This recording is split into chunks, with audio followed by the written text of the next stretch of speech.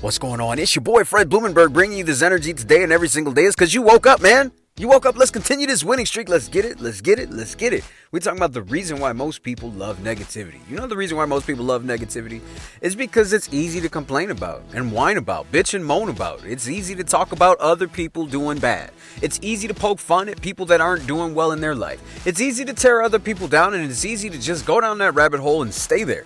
It's really fucking easy. It's not hard to be negative. Look all around you. You're fed negativity all day long. You're fed it through the news. You're fed it through social media. You're fed it through your friends around you. Aren't you tired of that shit? Aren't you ready to get positive? Aren't you ready for some positive results? Aren't you ready for your life to just be better? Good. Let's change it. Let's get rid of those toxic friends. You know, the ones that gossip all the fucking time. You know, the ones that talk about just drinking every weekend and have no aspirations to be better. You know, the ones that just binge watch sports and TV and bullshit all day long, Netflix and chill all fucking day with no aspirations to be better. Let's get rid of those people.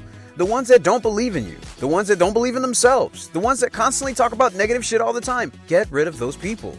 Spend less time with them. They do not add to your life, they take away. Now, let's look at what we're consuming.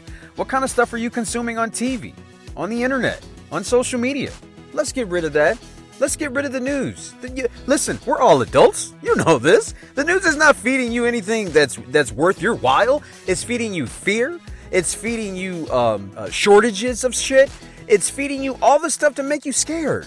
It's all the negative shit. You know this. It's not showing you anything positive. And if it does, it's like 10% of an entire program, like 5 minutes. It's not giving you what you want. It's trying to rile you up. So let's spend less time watching that. In fact, get rid of it. If you wonder how I really maintain my happiness and my positive attitude, I didn't watch a lick of news. I mean, I got what was trending.